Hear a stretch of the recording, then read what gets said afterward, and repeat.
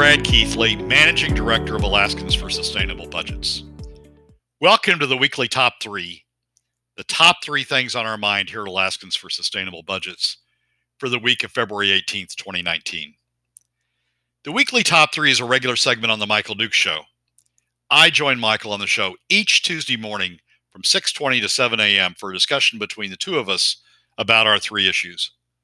The show broadcasts on Facebook Live and via streaming audio from the show's website, weekdays from 6 to 8 a.m.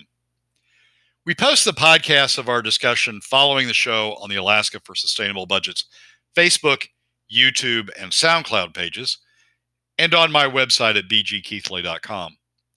You can find past episodes of the weekly Top 3 also at the same locations. Keep in mind that in addition to these podcasts, during the week, you also can follow and participate in the discussion with us of these and other issues affecting Alaska's fiscal and economic condition by following us on the Alaska for Sustainable Budgets Facebook page and through our posts on Twitter. This week, our top 3 issues are these. First, our initial take on Governor Mike Dunleavy's proposed Alaska budget. Second, once the smoke clears, what we think the ultimate answer is to the state's fiscal situation. And third, no, oil isn't receiving, quote, $1.9 billion in unnecessary subsidies, close quote, as some legislators claim. And now, let's join Michael. Let's talk a little bit about the top 3. I don't know if you would like to comment on this von Imhoff quote and the Bishop quote before we jump into it, because I think it relates to your number one thing, which is the budget itself. That this budget has now been released, and they spent the last, 6 days just poring over it with a fine-tooth comb, trying to figure out exactly what it all means. But I think we're already seeing. The sky is falling. This is the problem. Yeah, we're gonna get to the PFD issue, which is embedded in the von Imhoff quote here in the second issue. But basically that's how the senators from the top 20% of Alaska income brackets want to frame the issue. They want to frame the issue as whether we spend or we cut the PFD, and they don't want to talk about alternative revenue options, and they don't really want to talk about cutting spending, because cutting the PFD really doesn't affect them. When you break down and look at the impact by income bracket of what the cutting the PFD does, it really pushes the bulk of the cost to middle and lower income Alaskans. The top 20% escape with a less than 2% impact on their incomes, which, by the time you get down to the middle and lower incomes is double-digit impacts. And so that's how they want to frame it. She wants to frame it as either continue spending, which she believes the bulk of Alaskans want to do, and she's sort of indifferent to it, because if you do it by cutting the PFD, it's not going to impact her, and that's their way of trying to avoid an impact that hits them. Somebody asked me yesterday whether I think they're intentionally trying to do that, or it's just sort of because they don't see the impact of PFD cuts. And I'm not sure which it is, but the fact is the top 20%, and if you look at the Senate, most of them are from the top 20%.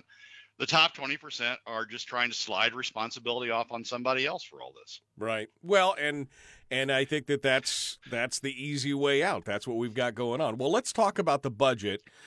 Because, again, as I said, it's dropped.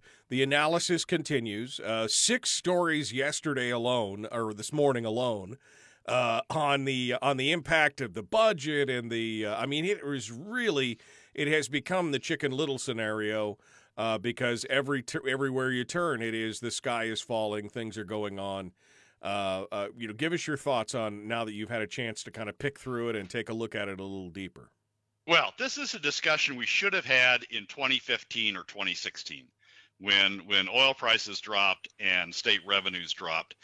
2015, you might have been excused by saying, oh, oil prices are going to recover. They go up, they go down, they're going to come back up. But by 2016, we should have been having this discussion. What Governor Walker did was always keep spending sort of on a status quo basis and say, I want to pay for spending with these various revenue options, but you always had the fiscal reserves, the savings accounts in reserve to sort of back up the spending if the legislature didn't want to go for the new revenue options. But what we should have done in 2015 and 2016 is we should have said, this is what we can afford based upon current revenue streams. And if we want more, then we need to go out and we need to find those additional revenue streams, and we need to have a debate about what those revenue streams are going to be and who's going to pay for those revenue streams.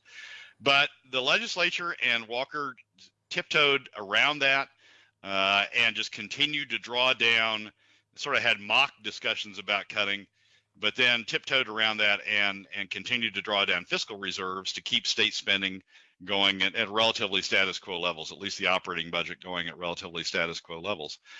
So what's been handed to Governor Dunleavy is really no choice. The fiscal reserves are drained.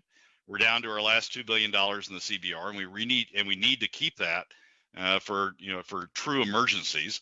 If we have an earthquake that actually had a huge impact, for example, an earthquake that cut the Trans-Alaska Pipeline, cut our revenue stream. Right. We need to have that money in reserve to sort of get us through that.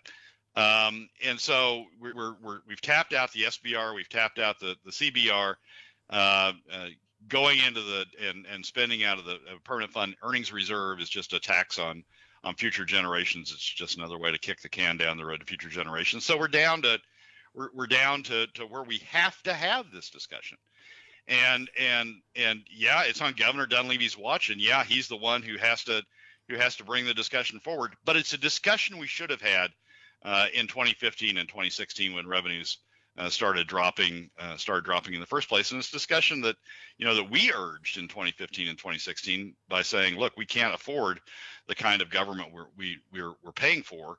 But people, just wanted to put it off and hope that something was going to happen that allowed us to avoid the discussion. Now that we're here, I think Governor Dunleavy's frankly done a very good job of laying out what a bare bones budget looks like, what a budget that is within our a budget that we can afford within our current revenue stream.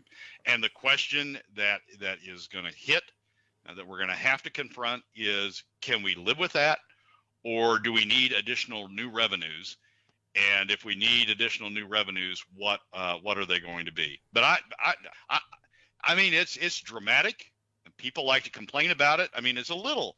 I'm chuckling a little bit when I hear people like Lyman Hoffman and others, complain about this budget. They're the ones that led us to it, right? By continuing to spend, and it's sort of like when I see Lyman and others at the table, trying to dress down the OMB director. It's like, so what you're really trying to do is transfer the hostility that you should be feeling, the guilt you should be feeling, the accusations you should be taking, and you're just trying to transfer those over on the OMB director for finally having somebody having the guts to come up and say, this is what we can afford.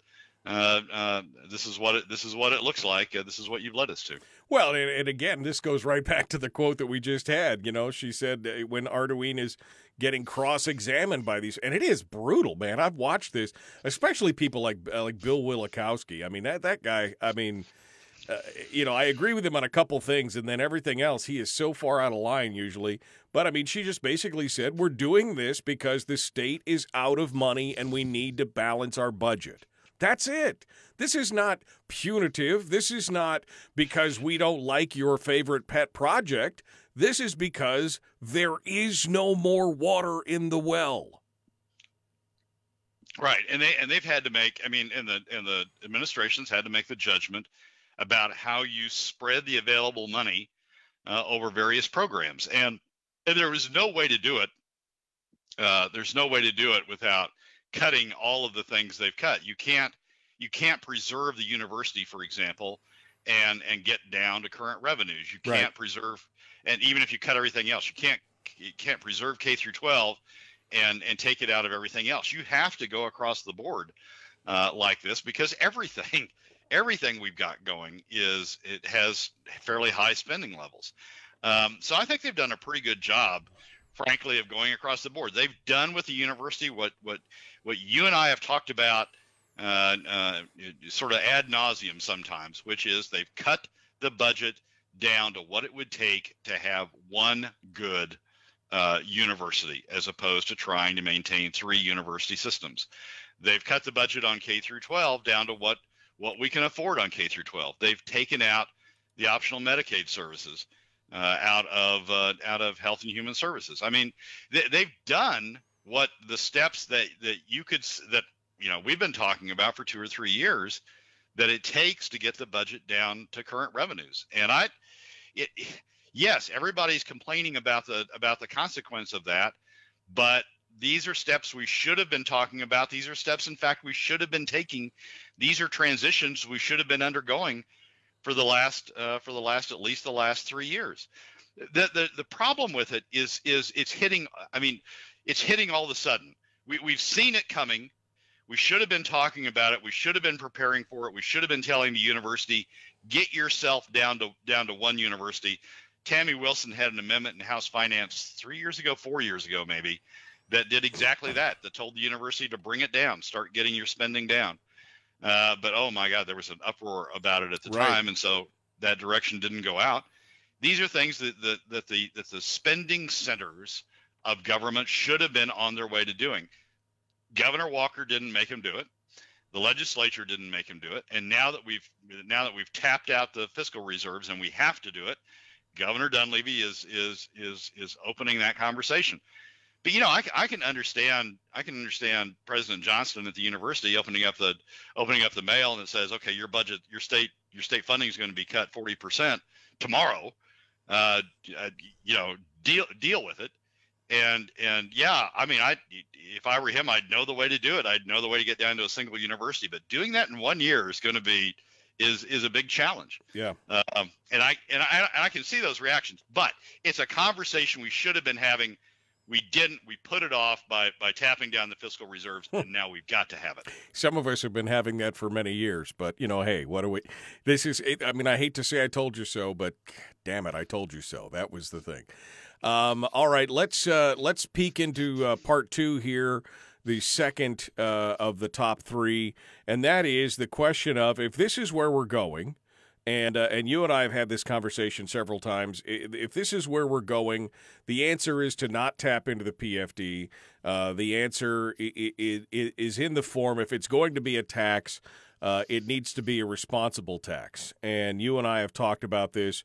And again, for clarification for those folks out there, I don't want a tax. Brad doesn't want a tax. But it seems like that is where things are going, because nobody seems to be willing to make these hard cuts. I mean, look at the caterwauling that's going on right now. Yeah. So I mean, we have to start with first principles. We have been taxed. The last 3 years, there has been a tax.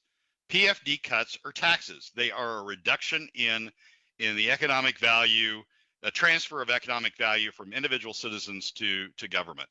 We have been taxed the last 3 years. Who's been taxed has largely been, almost exclusively been, middle income and lower income Alaskan families through reductions in their PFD below statutory levels. That's who's paid the burden of these taxes. That's who's paid the burden of maintaining funding that we've had over the last 3 years. So the question now really, and we can get into it in the second half, but the question now really is, we've already been taxed. We are likely to continue to be taxed, and we can discuss why that's going to be. Is our PFD cuts the right tax to use? And my response to that is no, they're not. They're unequal. They're focused on middle and lower income Alaska families. They are inefficient in the sense that they're not sending the right signals to the right people to cut spending. And they're having they're having the largest, according to ICER, the largest adverse impact on the overall Alaska economy and Alaska families of all of the options. So it's not really a question anymore, Michael, of if we're going to be taxed. We have been the last 3 years. The question is, what's the right tax to be talking about going forward? Yeah, absolutely. We're going to continue this discussion with Brad Keithley, Alaskans for Sustainable Budgets. We're going to talk a little bit about why this tax probably is the best thing out there if this is where we need to go. And again, I can't express enough how much I disdain taxes, how much I disdain what we're talking about. But as Brad just pointed out, I mean, my family got hit for $10,000, $11,000, $12,000 in taxes. It's already been hit. It's already been there. You lost your PFD. Where do we go from here? I know immediately where we're going to hear, Brad, and because we've talked about this, the fact that we're even talking about it. But the problem is that this argument has already been framed. This argument's been framed by the legislature for the last 20 years almost. They've been framing this as a revenue problem. I mean, I remember back during the Murkowski era when we had our first kind of real fiscal crisis, and he was trying to figure out what to do with everything, and they always framed it as a revenue problem instead of a spending problem. Yeah. And we're going to get to that again. I mean, the way this is going to the end game we're going to come down to is this: the legislature is going to put a bunch of money back in all of these spending categories. They're going to increase the budget.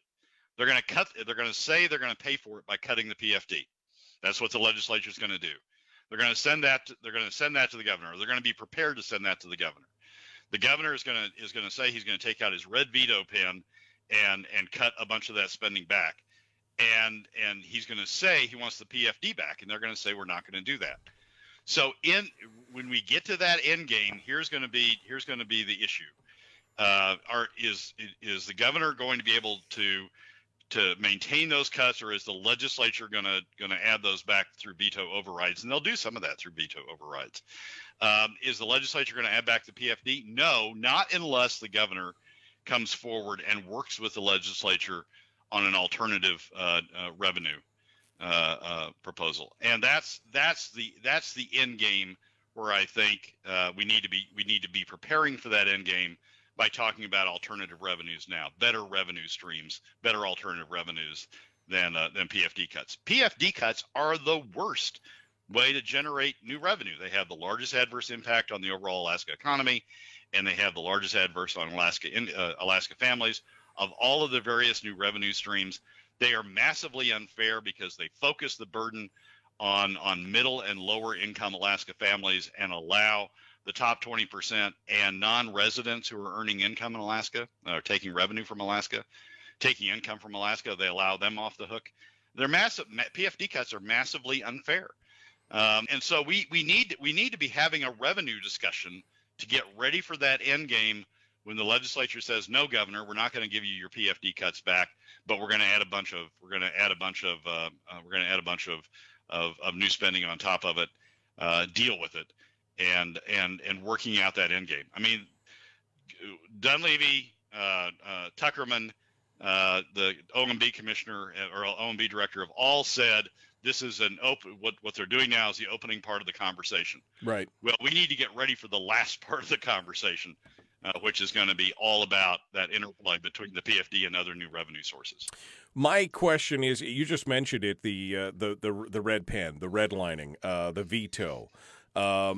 Looking at the new makeup of the majority and the minority, do you think that right now that a veto override is possible? I mean, I'm questioning that simply based on the math of what's going on, especially after some discussions I've had with folks like Tammy and some of the others who, I think that this new makeup could potentially make it veto-proof if the Republicans on the House side can work together on this. Probably not. Probably you can't have a veto override on things through like the university. That's going to be easy enough to vote to sustain the governor's veto. But K through 12, things like K through 12 and things like some of the Medicaid services, there's probably going to be a big push to do vetoes on, or to do veto overrides on those. There's another sort of hidden issue out here as well, which is part of the governor's budget. Part of this spending that he's proposed is predicated on taking back a bunch of revenues from property tax revenues from the boroughs, right? Particularly the North Slope, Fairbanks, and Valdez boroughs. And if he's not able to do that, takes an affirmative bill. And if he's not able to do that, then he's got a hole in his budget for not having those additional revenues. Right, coming. about $400 million. Brad Keithley from Alaskans for Sustainable Budget. Brad, let's continue this discussion on number 2, the idea that the only fair tax at this point is a flat tax. Right. So we were talking about the fact that we already have a tax. We have PFD cuts, and I think the legislature the bill the legislature will prepare to send to the governor will include PFD cuts again. They'll say they're going to pay for part of the increased spending that they'll pass, that they'll include in their budget by cutting the PFD. I think the governor then is going to be faced with a choice. He may be able to sustain a bunch of vetoes on some of the increased spending the legislature wants, but it's up to the legislature to pass a full PFD. And I think the governor is going to be faced with this choice as we get to the end game. Do I accept PFD cuts as the way to fund some of this budget? Do I accept a PFD tax continuing to go forward, or do I come forward with an alternative revenue proposal? Right. And I think that's a conversation we need to be having now. I don't think that's a conversation we can put off to the end. As I was saying in the break, and I've said many times before, PFD cuts are the worst way to raise new revenue. They have the largest adverse impact on the overall economy. They are by far the costliest and most unfair to Alaska families. With a PFD cut, the bulk of revenue is put off on the backs of middle income and lower income Alaska families. The top 20% in non-residents receiving income from Alaska get off virtually scot-free. It is a horrible way to raise the new revenues, and there are better ways. I mean, a flat tax, which you and I have talked about, which would be the same percent on all Alaskans as well as non-residents receiving Alaskan income from Alaska, would be much fairer. And frankly, it's a much lower cost way to do it because you spread the base over a much wider base to raise that revenue. And I think it provides the benefit of an incentive to all Alaskans to look at spending the same way. Right now, an increase in spending, if you fund it through PFD cuts, the top 20% goes, I don't care, increase spending because it's not going to impact me. But if you have a flat tax that's charging all Alaskans the same percent, then the top 20% has the same skin in the game as the bottom 20%. And they're all looking at that incremental dollar that they're going to have to pay a portion of that incremental dollar. And frankly, I think that creates an incentive to keep spending down in a way that we don't have under the current system. So right. I think the flat tax is the right way to go, and I think it's a conversation we need to be having now. Well, and this is the conversation that Hammond had, right? I mean, Hammond had thoughts on this, talking about how if it was going to be a taxation this was, let them spend as much as they are willing to tax the people, essentially, and this is the most equitable form of that if that's the direction that we have to go. Because, we're already paying the PFD tax. I mean, that's exactly what it is. Brian says it in the chat room. PFD tax is the more accurate nomenclature. Let's go with that. That's exactly what it is. It's a PFD tax. Yeah. So we're confronting a legislature who's going to want to continue the PFD tax, and that's the bill they're going to send the governor, and the governor is going to be left with the choice of whether he accepts a continued PFD tax, which I think would be, I don't think he should, and I think it would be a very bad decision to do it. Since we're going to confront all of these issues now, I think it would be a bad decision to continue the PFD tax. Whether we're going to continue the PFD tax or we're going to start talking about something that's a far more equitable, way to raise revenue, and a far more effective incentive to reduce spending. And that's what I think a flat tax is. I mean, some people talk about a progressive income tax mimicking what the feds do. To me, that's just the PFD. That's the effect of the PFD tax in reverse, right? It's saying that the top 40% has to pay everything, and the bottom 60% doesn't have to pay for anything. It's the effective reverse of the PFD tax. Sales tax, which is another option, frankly, is regressive also. It also affects middle income and lower income families a lot more than it affects upper income families. So it's sort of PFD light. in the way it affects people, the way it affects the income brackets. And I don't think a sales tax, frankly, is a very effective tool to create incentives to reduce spending. I think people just sort of accept it and go on. So there are a lot of reasons I think a flat tax is the right way to go if we're going to have to raise new revenue. And we've raised new revenue through PFD taxes the last 3 years. It's going to continue unless we're going to continue going down that road unless we find some alternate, better way to raise these revenues. In the chat room, Chip says, stop talking taxes and start talking due diligence for residents of Alaska. Stop the spending. Well, I mean, that's what we've been trying to get done over the last 5, 6, 8 years. And there's no political will at this point. I mean, even when it's staring them in the face, even when they're seeing that there is no more money, this is crazy. Yeah, I mean, the legislature is not going to pass this budget as it's been proposed. They're going to put increases back in. They're going to put potentially some significant increases back into it. We're not going to at the end of the day, we're not going to have a no tax budget. If we don't start having this conversation now about what's the right tax to have, we're going to get to the end of this process. The legislature is going to raise the budget. They're going to fund it through a continuation of the PFD tax. And that's where we're going to be at the end of the day. And there's not going to be any alternative on the table because we didn't talk about it. So we've got to be talking about alternative new revenue sources now. We got to be dealing in reality. Yes, it's nice to pontificate about cut it down to zero, no new taxes, pay a full PFD. Read the damn paper. Listen to the damn legislators, listen to the damn Senate.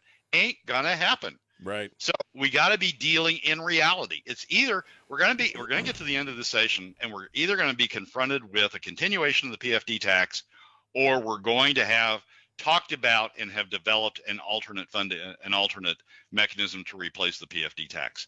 I hope to hell that that's where we are at the end of the legislature, and I'm going to continue talking about it because I think that's where we need to be. If we aren't, we're just locking ourselves in for a continuation of the PFD tax. And that's the wrong thing to be doing for the overall economy. It's the wrong thing to be doing for Alaska families. And it's the wrong thing to be doing in terms of creating incentives to reduce spending in the future. Brad Keithley with Alaskans for Sustainable Budgets. Now down to the third one. We've got about 3.5 minutes here or so, Brad. The comment from Bill Wielechowski here recently basically saying we're giving the oil companies $1.9 billion in unnecessary subsidies, that's what we need to do, preventing all this other stuff. What are your thoughts on that? Well, there are really two things that are going on in terms of oil taxes that Wielechowski's talking about. One is the $700 million of that $1.9 billion that he's talking about is the HB 331 credits that the Dunleavy administration, the last time I checked, was still on board to issue the bonds and to pay off those HB 331 credits all in one fell swoop. That's $700 million of it. I absolutely agree with Bill Wielechowski. That's the wrong thing to do. We shouldn't be issuing those bonds. We shouldn't be paying off HB 331 credits all at once. We should be paying it on the former statutory basis, and that would reduce that $700 million down to about 150 million maybe. And so that would be, I absolutely agree with him on that. The other 1.2 billion of it, excuse me, is something that people call credits, but aren't. And they are the adjustment mechanisms that create progressivity in the oil taxes. Oil prices go up, the oil tax rates go up. As oil prices come down, the oil tax rates come down. Those things that adjust the tax rate, that create the progressivity, in one of the worst naming decisions of all time, in 2014, the crafters of the bill called them credits as opposed to rate adjustment mechanisms. Well, and we could see that sometimes it's those word plays that make it tough to get the true story. That's an unfortunate naming convention for something that is, when it's truly not a credit and it's more the progressivity slide or the scale for the taxation. That's definitely a misnaming of that. It is, but it makes it an easy target Credits. Everybody thinks of credits being, subsidies of one form or another. And in fact, in the case of the HB 331 credits, the reimbursable oil and gas tax credits, that's exactly what they are. And I agree with Bill with respect to that 700 million. But the other 1.2 billion, it's just, those aren't credits in anywhere near the conventional sense. It made sense to the person who was drafting the bill at the time to call them credits because of the way they were constructing the tax code. But all they are, in effect, are these rate adjustment mechanisms. If you wipe them out, if you eliminate those credits, what you do is you say, we're going to tax you at the same rate. Excuse me. We're going to tax you at the same rate, regardless of whether the price is $70, $60, or $150. Right. And that's not what the tax code. That's not what a competitive tax code should do.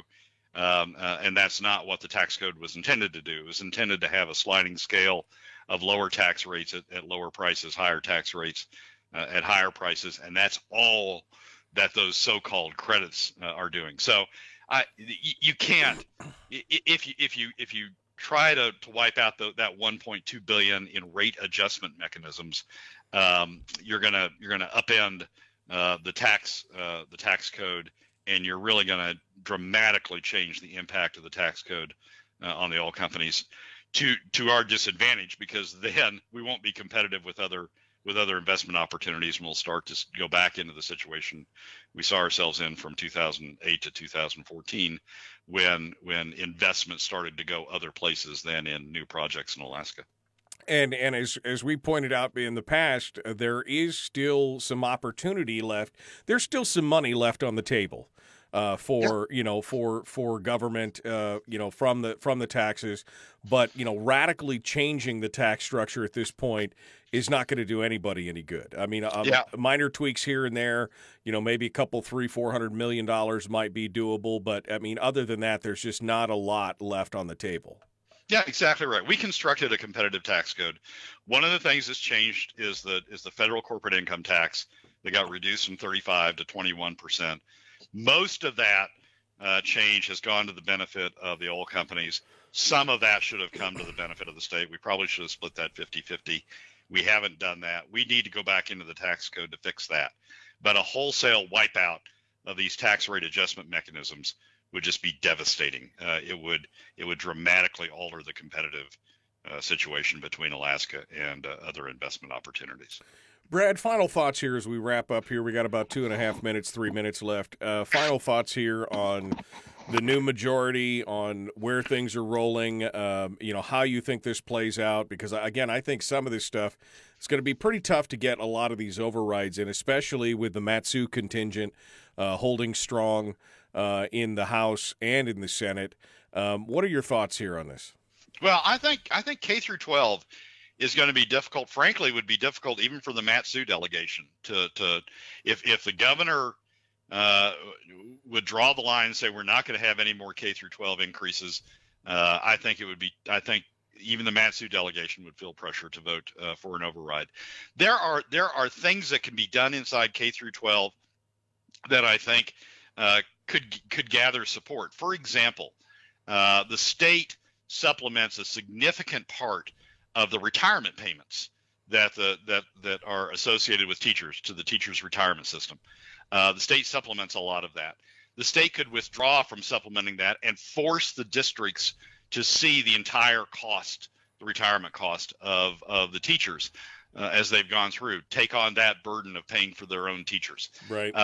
And I think that's something that can be done, and that's a not insignificant amount of money. But I think drawing the line on some of these things and just saying we're not going to pay any more than for K through 12 than what we put in the budget, I think that does trigger an override. And at the end of the day, setting even all that aside, I think the legislature comes back with PFD cuts. For example, instead of affirmatively passing the bill that takes money from the property tax money from the three boroughs, from North Slope, Fairbanks, and from Valdez. Instead of passing that bill, I think that which is about $400 million, of the governor's budget. I think the legislature comes in and says, well, we're going to do PFD cuts instead of taking that money back from the boroughs.